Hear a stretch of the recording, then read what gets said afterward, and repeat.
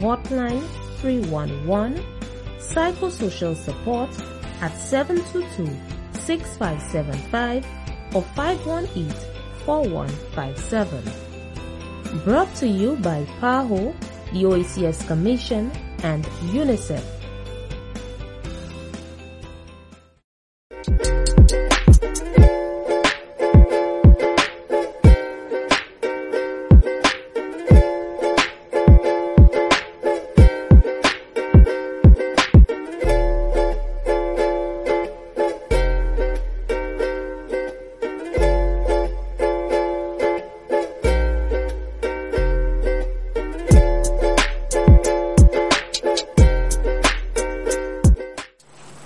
Good morning and welcome to the show. Thank you guys so much for tuning in. I so appreciate it. It is a beautiful Tuesday. It's Tuesday. It feels like such a long time. Maybe because I worked over the weekend, but it feels like it's already Thursday. But anyway, thank you for tuning in and I hope you're having a good morning so far. It is June 15th. My name is Tresha Lionel and of course, to everyone watching on Facebook, 92.1 in the north and 91.1 in the south, welcome and thank you. Also on Facebook Live and on channel 124 on Flow and of course there on Instagram. Thank you so much for tuning in. And a special good morning to everyone at the Beaufort Constituency Council office. I know you guys are locked in and also at St. Jude's Hospital. Thank you again for tuning in. As we go into today's show, we'll of course focus again on what happened over the weekend. But first, I found it interesting that there was a meeting with the Cannabis Commission yesterday, a cabinet meeting, and things were promised to a lot of people, including, I think, a lot of the Rastafarian community members are really concerned about how that might come out. Blessed love, by the way, for those of you watching. Aaron Alexander, thanks again. But within that meeting, a lot of things were promised, a lot of things discussed, and I, for one, personally, I have never thought that, the marijuana would get off the ground, or if it does, it wouldn't come off the ground very soon. A lot of promises have been made by both administrations, and nothing coming of it as yet. But the chairman of the St. Lucia Cannabis Movement, Mr. Andrew De Keres, is once again very optimistic that things, could happen. And for me, I always am wary of promises being made, especially now in, campaigning season. Not that it wouldn't, but just to be wary. It'll just be common sense to know that you have to take everything now with a grain of salt, things that are being promised.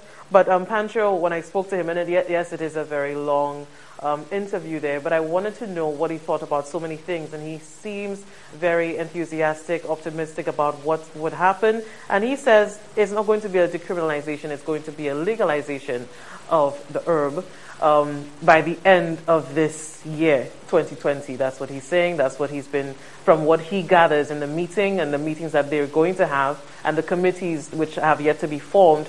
He's saying that there is going to be a legalization of the herb. So I wanted us to listen to what Mr. De Keres had to say on the issue. And I asked some of the questions that I thought were important at this time, and I wanted you to listen. Meeting in cabinet, I would say, would be a positive one for cannabis law reform. As to how much law reform we're going to do, we'll have to form another committee, and that other committee will decide all the details. But generally, the meeting, the chairman, Mr. Michael Gordon, who is the chair of the commission, he basically said it's full legalization. The Permandu report, the CARICOM commission report, everybody is talking about full legalization. I think the ministers now understand what full legalization is, and I think we'll get a lot of support from them.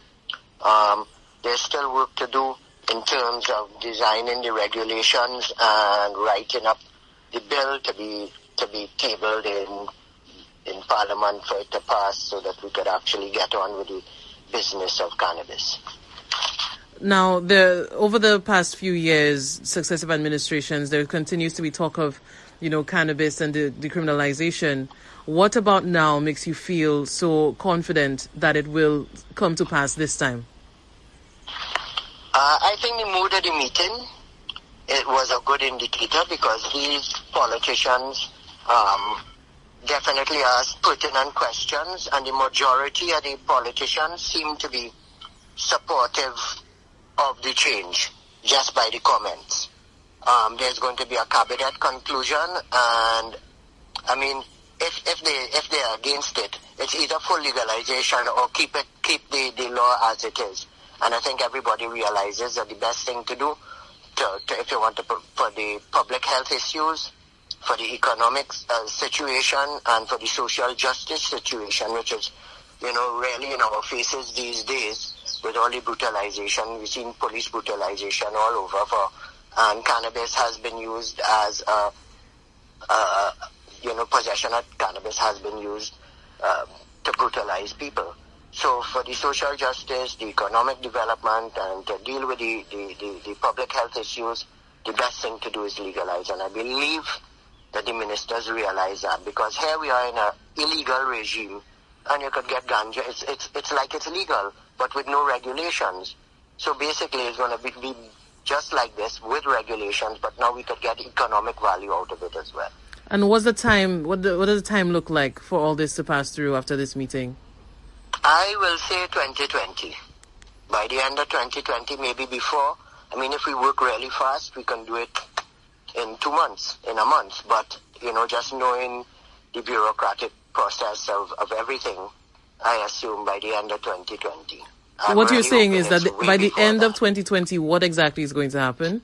Full legalization. Full legalization by the end of 2020? Yes.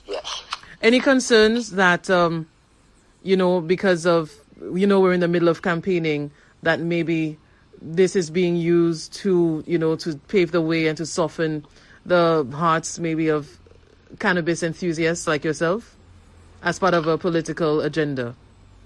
Well, both parties, have done it. Last election, the LPM, the SLP, and the UWP all said that they were for legalization of cannabis. That was 4 years ago. If it was a political promise, it could have happened initially. I mean, this is the third commission. So it's not to say, and I take all my hats off to Mr. Herman Gale Francis, because he was the one who was totally committed to it, and then for whatever reasons he got sidetracked. I give all kudos to Mr. Bradley Felix for picking up the baton. But that time between Mr. Herman Gale after elections and when Mr. Felix picked up the baton was wasted years. And we could have been in this position 2 years ago. The other administrations, if they had gotten in, I would have expected the same sort of approach, because it is a political issue. Are they using it as a political issue now? Well, we have been pushing for so long. I think that this last commission, and coupled with the Promandu report, I think it was pushed through in relatively fast time, this commission. And a lot of work has been done by this commission, where the previous commission, no work was done at all. So even from the inception of this new commission, there was a change of attitude by the government. So we have to acknowledge that. Is it a political ploy? I don't know. Maybe it's a commitment to fulfill campaign promises as well. So you could look at it either way. I'm hearing that the National Security Minister, Mr. Herman Gale Francis, threatened that there wouldn't be a meeting if the planned silent protest that you initially planned were to happen yesterday. Yes. What had happened is that I sent out a voice note basically asking my members to socially distance, 6 feet apart, no noise, no words, just your sign saying legalize it, dressed in black. The minister got word of it. It got to the Prime Minister. The Prime Minister asked the minister to call me and put it off. And as I said earlier, it's easier to catch flies with honey than vinegar. We thought it would have been a show of encouragement to the ministers, but with all the protests going on, it probably would have looked at it in a negative light. And it all worked out for the good, because we don't want to be discussing cannabis and the ministers feel that they're under duress or pressured. So it was easy for us to call it off. We all realized that, it's better to have no negativity when discussing this. And it was called off. It wasn't a big issue at all. If people were to call you a traitor to the cause and not continuing with the protest initially planned, how would you defend yourself? Well, I've defended myself. I'm not a traitor to the cause. We went into the cabinet and now we're looking at a favorable decision. Imagine if we had the protest and we didn't have the cannabis meeting. What would then the supporters say? Huh? That would have been the question. So what's the outcome now is a much better outcome now that we didn't have the protest and if we did have the protest. So the supporters have no choice but to say yes, good move. There have been a few protests like over the weekend and the Black Lives Matter movement and everything else. How do you think about these things happening in the country? I mean, the stark difference between the Black Lives Matter protest in Constitution Park, the numbers that turned out. I mean, Mrs. Jean was out there talking about the death of her son Botham. And they had a sprinkling of people, the majority of them Rastafarians. That is complete. And then you look at the other protests, and it's thousands of people. So what are they protesting? What is more important to us? And there's a stark difference. So we need to get our priorities straight and decide what is important to us as a people. And it looks as though that politics is plenty more important than social justice. So that doesn't hold well with my personal views on protests. With Ms. Jha that you mentioned, though, the Black Lives Matter movement wasn't approved by police. The authorities didn't want it to happen, but it happened anyway. So people could say there's also a stark difference between how you went about dealing with it and also how the Black Lives Matter went to deal with it by, defying the authorities and having it anyway. Yes, but they were not fighting for an outcome. Police reform is completely different to getting a yes to legalization. So, you have to be tactical and sometimes you have to stoop to conquer. So that was Mr. De Caires there. Thank you again for speaking with me and, speaking your truth. But when I heard that, it's just, you can see how it side by side is very different with different organizations and how they view things. He wanted to have a silent protest outside of cabinet yesterday on Monday. There was supposed to be a cabinet meeting, and he wanted him and his other members in the cannabis movement to have a silent protest. But the Minister of National Security, Mr. Herman Gill Francis, heard of it because I think De Caires put out a voice note calling his members to come out. And Herman Gill Francis says that cannot happen, and if it does happen, then the meeting will not happen. So De Caires is now saying that they relented and they didn't have it anymore, and he's saying it's for good reason. And he's saying that, you could get more with honey than with vinegar. And that's not the way many people see it. We saw Ms. Alison Jha, her family, other supporters of ICAR, and they too are stakeholders in the Cannabis Commission and that sort of thing. So they were out despite getting a letter from the police saying, that's not authorized, and they went out anyway. And, a lot of people like Peter Ras-Isaac. I spoke with Ms. Jha today, and I don't know, she says she hopes she doesn't get arrested, but, it has been circulating that the people involved in the Black Matters movement could be arrested, including the leader of the opposition and Ras-Isaac and Ms. Jha and the Jha family, along with the others who were there. So when you look at these two scenarios, you wonder, should, you take on what the authorities are saying when and what you think you think is to be right, and you do it anyway, or do you go the way of the cannabis movement and the leader there and, just do and abide by what they're saying, hoping that they will be a government of their word. And yes, we do know that even in recent times that it hasn't been seen to be that way. We can see it with the agreement that they had with the National Trust and the Prime Minister making a unilateral decision. But Mr. De Queiroz is still holding out hope that, everything that they discuss will come out into fruition. But just last year, I remember that Mr. De Queiroz thought the same thing. In 2019, he said that decriminalization would have been at the end of 2019. And now this year, he's saying that it's going to be at the end of 2020. And I'm telling you, legalization of, marijuana at this time is no easy feat. But this is the time that we're living in. And I did get to speak with Peter Ras Isaac. I don't know if he's scared for his life and his security and his freedom. But he said just yesterday he was all around town. He saw police officers, they just watch him in his eyes and they tell him nothing. So, I wanted to speak with him on what, if any, fears he has about being arrested. Does he have any regrets having that protest and organizing that protest? And also, when that happened, it just seems, you have to wonder the double standard for a lot of things. If the Black Lives Matter movement people want arrested, and I wouldn't want them to, because if you look at my Facebook too, I advise that, just go out like the Nike slogan and, just do it. That's what I thought, because I think a lot of the times protests are about it's very organic.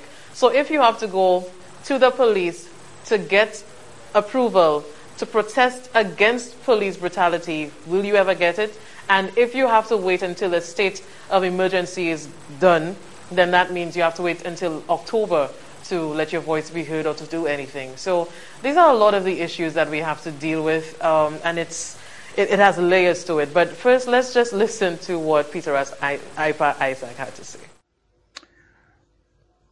Well, I would hope that good sense would prevail, and that may not be the case in terms of trying to arrest anyone who participated in the Black Lives Matters rally. The reason why I'm saying that is because it was something that happened, and it happened in good faith. We went out there. I think it was something that was to be done, something we did, and I think it happened in the best interest of the majority of St. Lucians who are black people. And so I think it was something that was justified in my opinions, and I think that if that happened, it would be a sad day for St. Lucia, that the police would move in and arrest people who stood up for something that, the majority of people in the world are standing up for. And this is not even just about America, but it's about black people everywhere who are, who have suffered, injustices everywhere. And so it would be a sad day for us in this country if something like that happened, especially knowing that, how the whole, Black Lives Matter hashtags, have taken place everywhere in the world. And I think it has done well for St. Lucia, in my opinion, because of the way that it was done. And I think the police must be commended because they were there and they didn't arrest anyone. And they saw it as a peaceful march, and it was done in good faith, and in good faith in terms of, the kind of consciousness that has emanated from what you call Black Lives Matter in every part of the world presently. So I don't know. It would be a sad day, I must say, for St. Lucia. And but I'm not afraid, and I'm sure a lot of the other persons who were there are not afraid. So let us see how this thing will work out. Let us. Again, I must say probably it might just be rumor. Maybe it's rumors. Maybe it's rumors spreading. I don't think the police would be, would move in. I don't think it would be a good thing, that the police would try to move in and arrest anyone. I think, good sense should prevail, and that something like that would not happen in St. Lucia. We did this march, and it's something that we did for two reasons, as we said. One of them because we wanted to stand in solidarity with our brothers and sisters in America who are part of us, our blood. And we also wanted to make, show people, show reciprocity for Bofam Jean when he was slain in America, he was murdered. And the Americans stood with us and they supported us and, they rallied with us and so on. So we are saying that we did the same here and we stood up for them. But this thing went even deeper than that, because of the injustices and the atrocities that have been committed against black people everywhere in the world. And it's highlighted now. And today we took up, the mantle and we decided to, air our voice and be counted. It would be sad that a country like St. Lucia with 98.9%, African blood running through us, that we would not stand up here and be counted, and show, that we understand our own sufferings, our own cries, our own internal, the frictions, things that affect us as a people and have affected us before and is still affecting us. So it has taken a new role in terms of the way that people are standing up everywhere in the world and so on and so forth. So I am here and as I said, I don't think I'm afraid. I don't think, for a matter of fact, based on public opinion, the public actually support that move, what we did there. They are in favor of Black Lives Matter, and they were also in favor of us going out there. Now, yes, we probably were not given permission, but we went out there anyhow, and we were fearless in the sense that we did what we did, and we did it. Perhaps maybe the next time we may not do it that way, we may find other ways to do it. But we were grateful that the police were there, and they must be commended that they were there and they did not arrest anyone, and so on. And they, in a sense, they cooperated with us in one way or the other. But I still want to say that it would be a sad day for us in St. Lucia, knowing the majority of the population in St. Lucia would support or supported, the rally, and they support the whole question on the hashtag of Black Lives Matter. I think it would be extremely, an unpopular move to go out there and try to arrest persons who participated in the rally. So let us see how it will play out. But I don't even think that it would happen. But if it happened, it would not surprise me. It would not surprise me. But, I would be disappointed to know that we would put our name out there. St. Lucia would put its reputation out there as a country that came out and arrested people because they stood up for something that is so real, something that is so true in terms of the injustices and the atrocities that have been committed and so on, even by the police and also by the state, the whole question of systematic racism and so on. When people stand up for these things, I think all peoples should say bravo and give them the thumbs up. That's how I see it. Cette lisi ka registre ve min corona ek I ka fe mouvement ek an chay vites tan chaque kanef ka kouye pour viligence publique la fe wolo parler en place publique kon bolame base ti boutique changer distance sociale 6 pieds hod yon a lot I ka travay tan si ou senti ko pa cordial quarantine ko patwe contact epi lot en ka ou te toape exposé se an ekouye free 11 ou ben n'importe clinique yo pou yo le pays a dimi a clé ça vle di les supermarket pharmacie epi ATM yo accessible avant c'était souhait pays a clé en plein, ça veut dire tout bagay fermé à 24 heures. servi protocole comme sorti par bureau indication santé. Nous tout ensemble, ça sauver vermine corona. Si nous tous servi Jidla à toutes les. Together let us win this war. Say we shall be a soldier. Together we can beat this corona.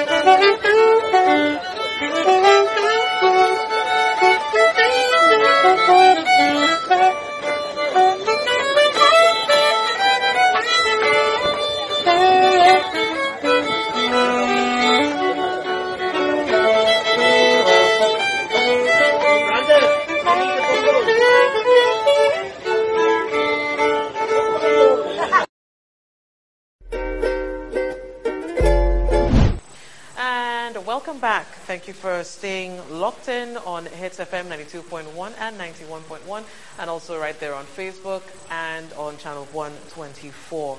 Of course, we are going to still delve into what happened on Sunday. But before we get into it, I just wanted to commend a lot of the people who come out despite the authorities for whatever reasons, underlying reasons they may have for coming out. And everyone, the thousands that were there on Sunday, the dozens that were there on Friday at the Black Lives Matter movement, and also last month, I know in Vieux-Fort there was also a rally there as well. And for me, people wonder whether they should go. It's a discussion that you have to have within yourself, whether you stay home, and if that's your opinion and that's what you wanted to do, then you do it. But then if you wanted to come out as well, and I know a lot of people have this bravado and they are talking loud, and when it comes time to act, they do not. And I saw that myself on Sunday, and it wasn't just enlightening. It opened a new world for me to know that there is a quiet confidence that some people can have when, you know, they believe in something and they show you they believe, and whatever happens, you will be on the right side of history in that regard. On the right side of your own self and your own soul, you know that you are doing something right. So I have to commend people like Ignatius Jah, Miss Alison Jah, Sir Bertram Jah, Aaron Alexander, the people who were there on Friday. And maybe that'll get me into some trouble, but I thought it was brave. I would have been there myself, except I had the show at the time. But when it comes to things like that, when it comes to wanting justice and not having police brutality, and for whatever the cause is, and you believe it is justifiable, because when you look at what happened 2 weeks ago with the Prime Minister also being out, also not adhering to any of the protocols, again, it is a huge issue for me that the law does not seem to target everyone in the same way. And even when the police officers were there at the Black Lives Matter movement, it was more a thing of, just assisting it. So nobody left with any slap of the wrist. If anything, it was more a caress. Everybody was fine.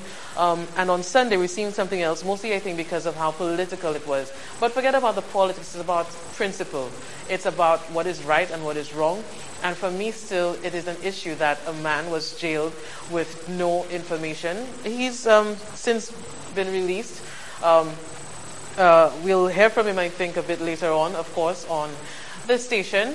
But before we do that, I just wanted to use this time to applaud the Jah family, especially on a job well done and coming out, even when there was a non-approval. And I'm telling you, I know it's going to get me into trouble. Facebook people and the comments are coming, but it's what I feel. So thank you guys for being brave. Black Lives Matter.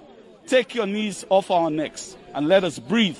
And we say that in a black country, that you cannot use, and we have to condemn a statement that was made that colonialism had a conscience. This is unconscionable. And just in case you have not heard it as yet, economics has no conscience. That's what I keep saying to everybody. Colonialization had a conscience in that ultimately there was a person making the decision. Economics has no conscience. This statement by the Prime Minister has received immense backlash and labels ranging from irresponsible to racist. And taking note is Ignatius Jah, former government minister and Castries North MP. Jah, the paternal uncle of Botham Jah, gunned down by white off-duty Dallas PD officer Amber Geiger, was at Friday's rally. The emotion was raw. You cannot make a statement like this in a country with people who have gone through that sort of subjugation and all the atrocities that went with colonialism. And anyone who do not understand the history are doomed to keep us where we are. And we have to educate our young people, and we have to let them know the truth.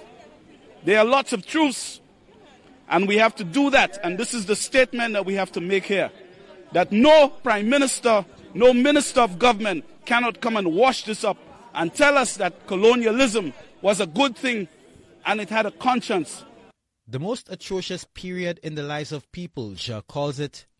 The Europeans went to Africa and they used the same scripture to take us and subjugate us into slavery. And today you tell us this thing. It was, to quote Aimé Césaire, it was the thingification. Colonialism equals thingification. We were made to become things that were traded. How could that have been a conscience? This is disrespectful, blatant and functional disrespect for the people of our land. So we got to stand up and say no to this, and we demand an apology for the man who made that statement. Miguel Favre, NBC Prime. And at the hands of the law enforcement officers in the United States who are supposed to protect us and to serve us. And in St. Lucia, when I hear of those mothers who are crying out, I think the authorities need to do more. It breaks my heart every day to know that my son is not here anymore. So when you don't hear me, know I'm living on the inside. But I must fight a good fight. There is a fight to fight, not with violence. I believe in peace. I'm a man of peace. I'm a man of peace. And I want us to do everything we do there peacefully. But Bobom's life matters. My son's life matters. I cannot believe that he's not here anymore. How can a human being suffer such fate? How can a human being take the life of another? How can a police, a law enforcement officer, take a gun and just shoot someone? For no reason. And it happens for no reason, no intended reason. But they do it anyway. And in St. Lucia, we must be on our guard. We must fight against these injustices. We cannot afford to sit back and say nothing and be idle. So now, I understand those who have fought that good fight like Martin Luther King, those who understand what we are going through.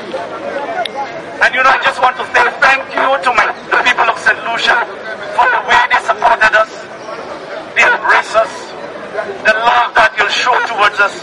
And I just feel indebted to this country, St. Lucia, so much. But I love my police. I know the policemen who are working very hard to ensure that we have peace in this land. But I also pray for them. But I believe that we always say there are rotten eggs in the police force. But I don't know who they are.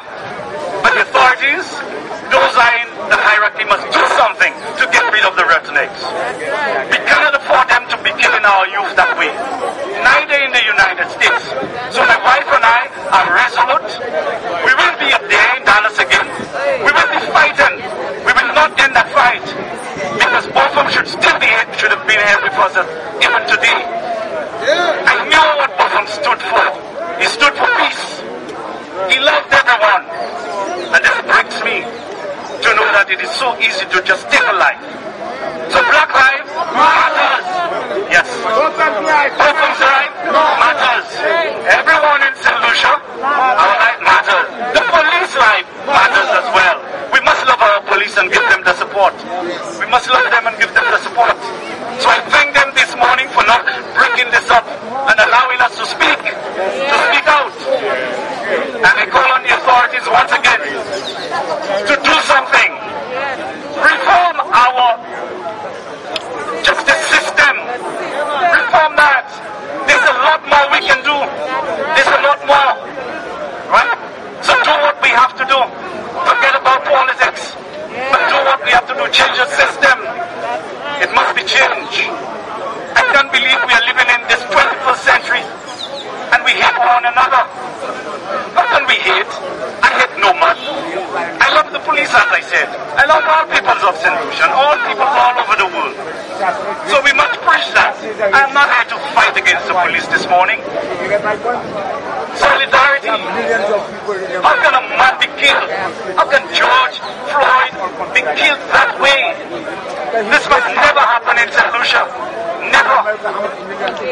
So I thank you for the support once again.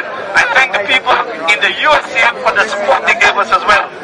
I thank Tim Ryan at CWC for the way he took the initiative to speak to his own in all the offices of Price Waterhouse, to speak to those folks, to embrace blacks.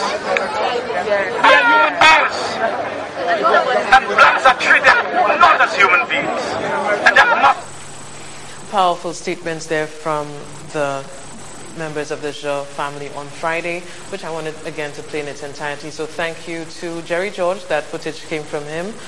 Thank you again. What stood out for me is not what happened, but what is being said.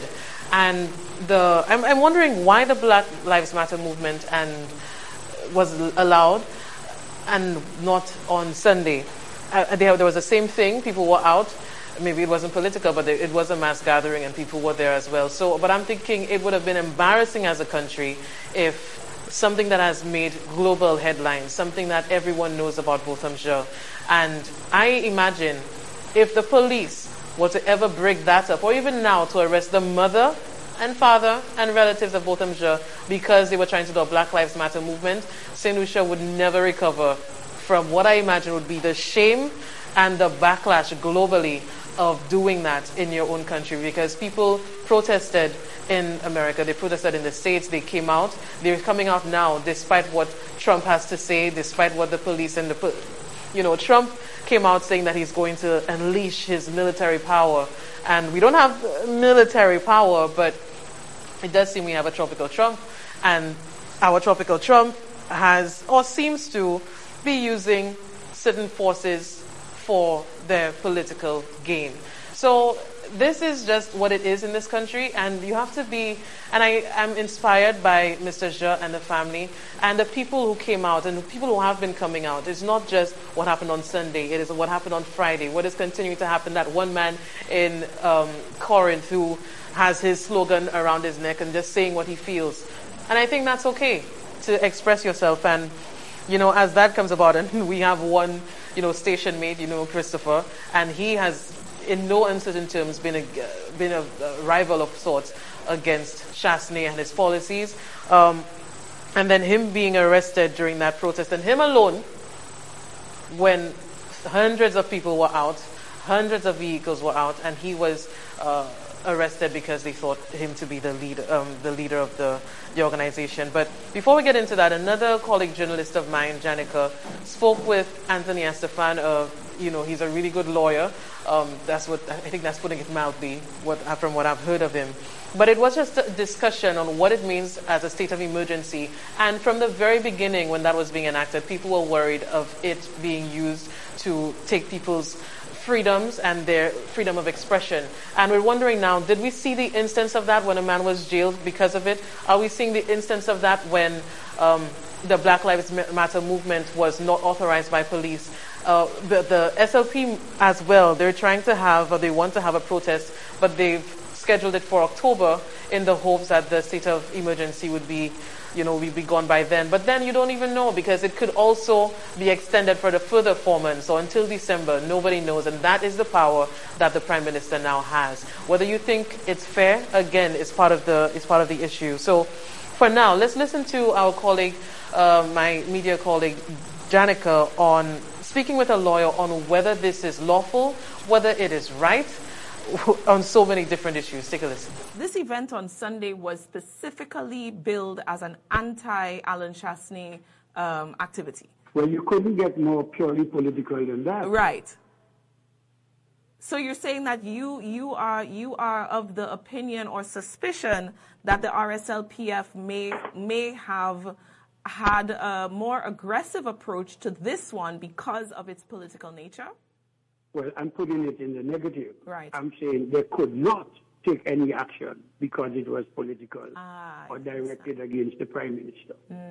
I do not know what the motives are. Motives are generally determined through inferences and statements made.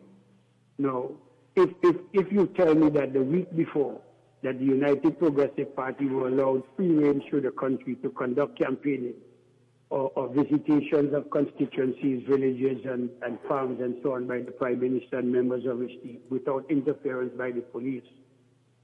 And there have been interferences with this one on Sunday, apparently not on Friday, but on this one on Sunday. Mm-hmm. All that I'm saying is, and I'm not making a statement of fact, that you had asked me about the conduct of the police, and I'm saying the police do not have an arbitrary power. Okay, They cannot exercise their authority without facts. Understood. They cannot exercise their authorities on the instructions of the politicians in government. Understood. And they certainly cannot conduct it on the basis of a perceived political action or threat to the Prime Minister or any politician. Understood. The last thing that I wanted to ask you is your opinion of the following. I received several reports from people who were participating in the motorcade yesterday that at two of the roadblocks or checkpoints, traffic police were actually going from car to car as they were backed up, asking them for their documents, license, registration, etc. And it seemed to be indiscriminate. They were asking everybody, with few exceptions, if the car was stickered, if the car was not stickered, they were just asking. Do you think that it would be something that is acceptable for the force to say, you know, we are having an activity, there's going to be a lot of vehicles on the road, now would be a good time to do license and registration checks? Or do you think that it could be misconstrued by the public as a targeted harassment of the people who were participating in this activity? I think it may be a fair and a good guess by the public, not a misinterpretation. Because the police have the right to ask for your license and insurance at any time. They could stand outside Castries or Soufriere or Scottshead. Not Scottshead, sorry, wrong country. But to choose an event such like that to do it would raise questions.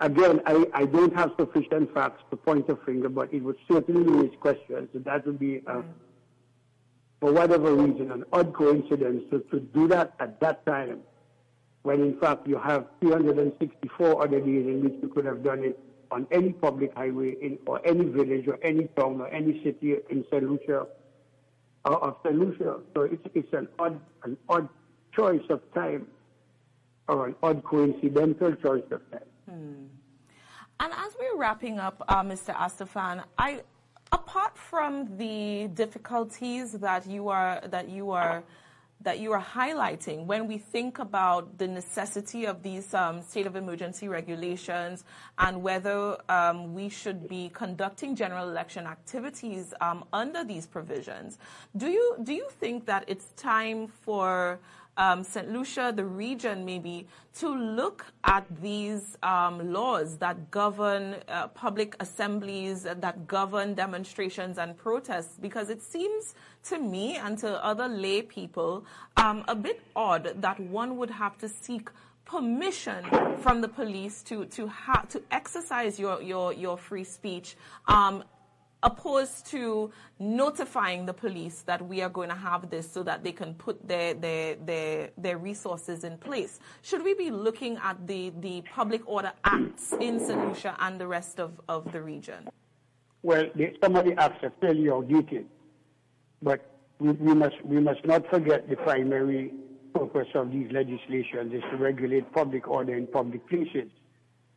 We have had several High Court, Court of Appeal, and Privy Council cases, including from St. Lucia, that says the requirement for permission to conduct, whether it's a meeting or procession or a march or a motorcade on the public highway, would require the permission and the routing so that the least intrusive permission or the least intrusive route is given, and to give the police the sufficient time to ensure public order and public safety is maintained during the motorcade and so on.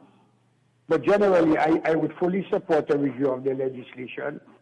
I mean, I'm not sure how much further it can go. I mean, even in relation to the restrictions imposed on COVID, some of which I've looked at, the critical issues would be one of proportionality under the various regulations, and in relation to the the intrusive interferences, the duration of the state of emergency. But as we saw in the United States, the very conservative court ruled that in relation to restrictions placed on churches, the court has to defer to the judgment of the executive. But that deferment does not mean blind support. It means that if you're going to question a disproportionate interference, as I think was tried in St. Kitts but a little late, you have to have the evidence to substantiate it. And I think one of the things they need to look for and look out for is the lessons from St. Kitts.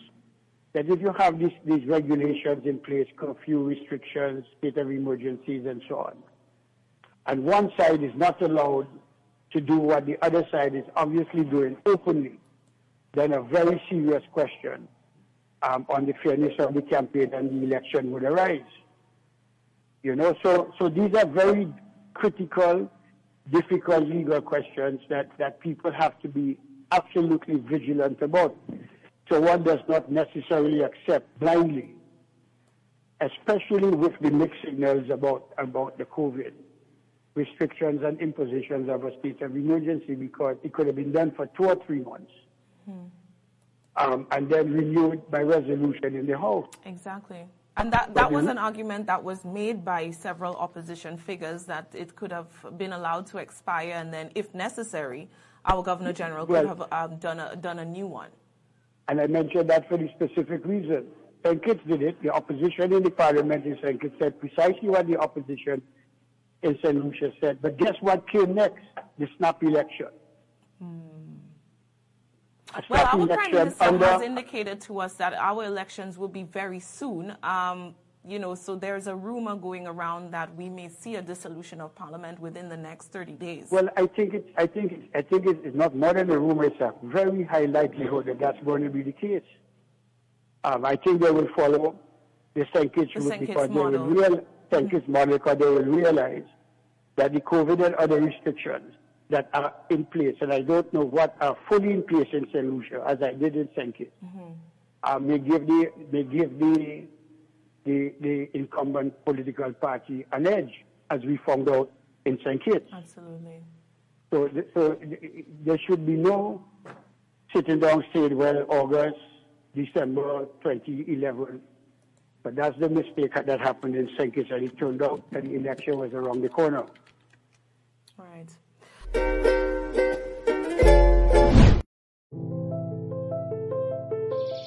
We are the Helen of the West.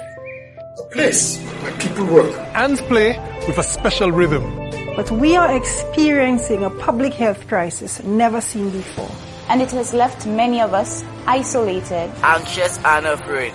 And even though we are missing our families, our teammates, and our friends, keeping our distance ensures our safety, whilst protecting our loved ones, and by extension, our St. Lucia. Let us embrace the silver lining for what it is. A moment to reflect and chart a brighter tomorrow. We are 758, 759, and everything in between. And it is because of our resilience we shall persevere. We are all St. Lucian. We never give up. Let's do this together, apart.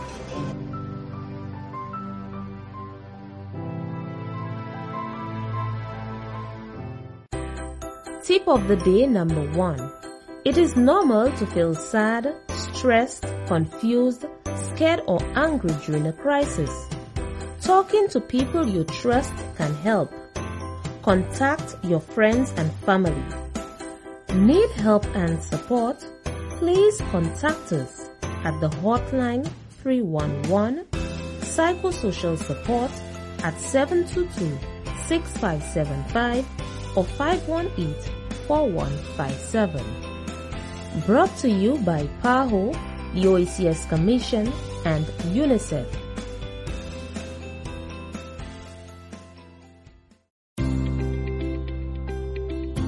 If you haven't checked out Ram J's Auto Parts yet, what are you waiting for? We stock a wide assortment of older and newer model popular car and SUV parts. Suzuki, Toyota, Mitsubishi, Honda, Nissan, Mini Cooper, and lots more. That's not all. Ram J's also stocks truck and heavy equipment parts.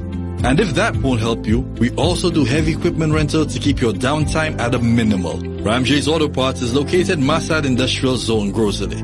Contact us 450-0495 or 716-1400 or email ramj35@hotmail.com.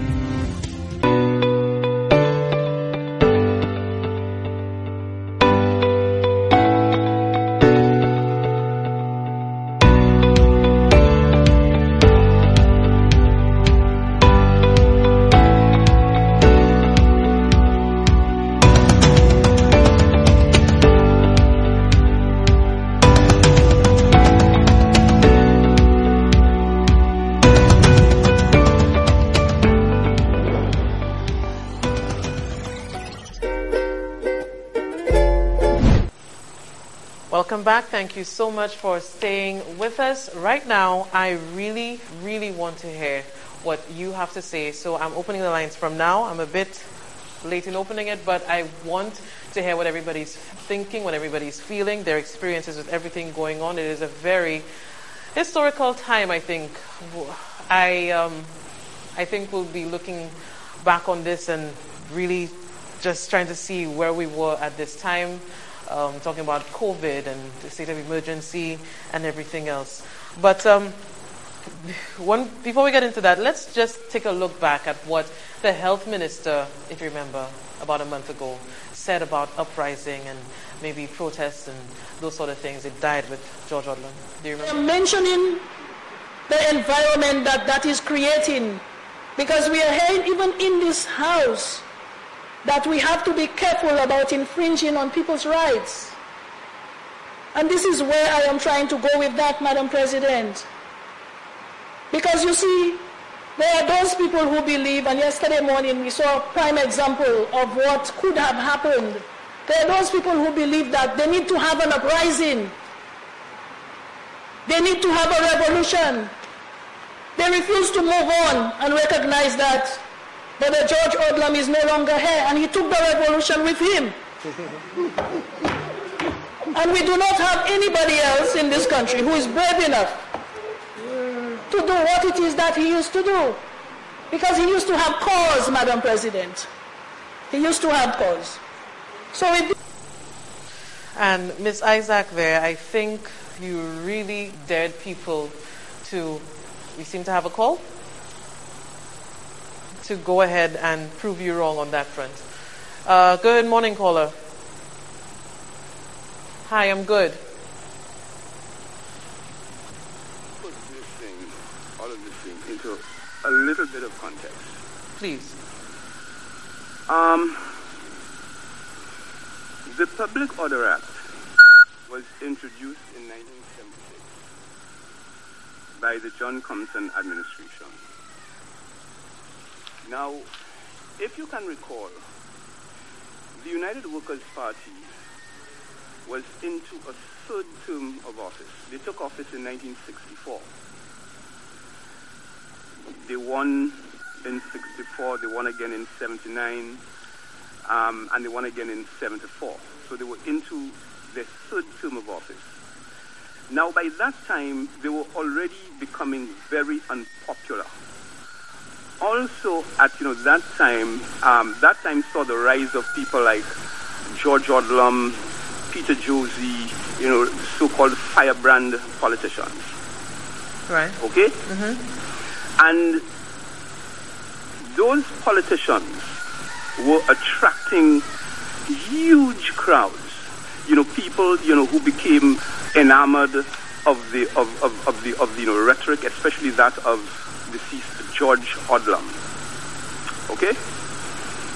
Now, it was around that time in 1976 that the deceased John Compton introduced the Public Order Act. Right. Now, that act may very well be considered one of the most repressive pieces of legislation ever introduced into St. Lucia. Because, again, the thinking was the primary purpose for introducing that piece of legislation was to kind of limit the activities of the then opposition, especially the likes of Peter Josie, George Odlum, et al. Okay? Yeah. Now, fast forward, and I think I have quite a bit of that in a Facebook post that I put out there this morning.